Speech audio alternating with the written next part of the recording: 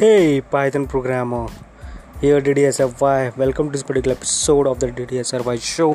You are listening to me, your host DDSFY.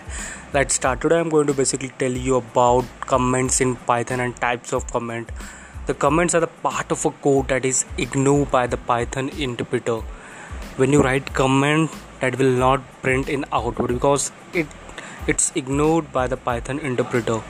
Second thing is comments are used to understand the source code to you and to other people. For example, you have written a code or a statement of a line of a code, and if you want to see in future, if you want to know that other programmers should know the what basically all that line what does means. If you have written print and double quotes hello world, and you know that it will print hello world, but other programmers also know, but for a new beginner students will not know. For that you can write a comment there by using hashtag. It's used for single line comments. Symbol.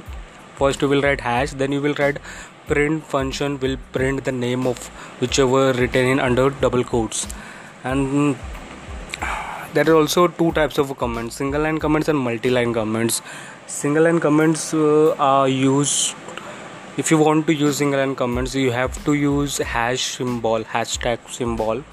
And if you want to use multi-line comment, then you can use single double quotes or single triple double quotes or triple single quotes. You can use to write multi-line comments. For example, if you want to explain in brief about a function, what function does or what class does, then you can write a whole paragraph about the function or a class by using triple double quotes or triple single quotes.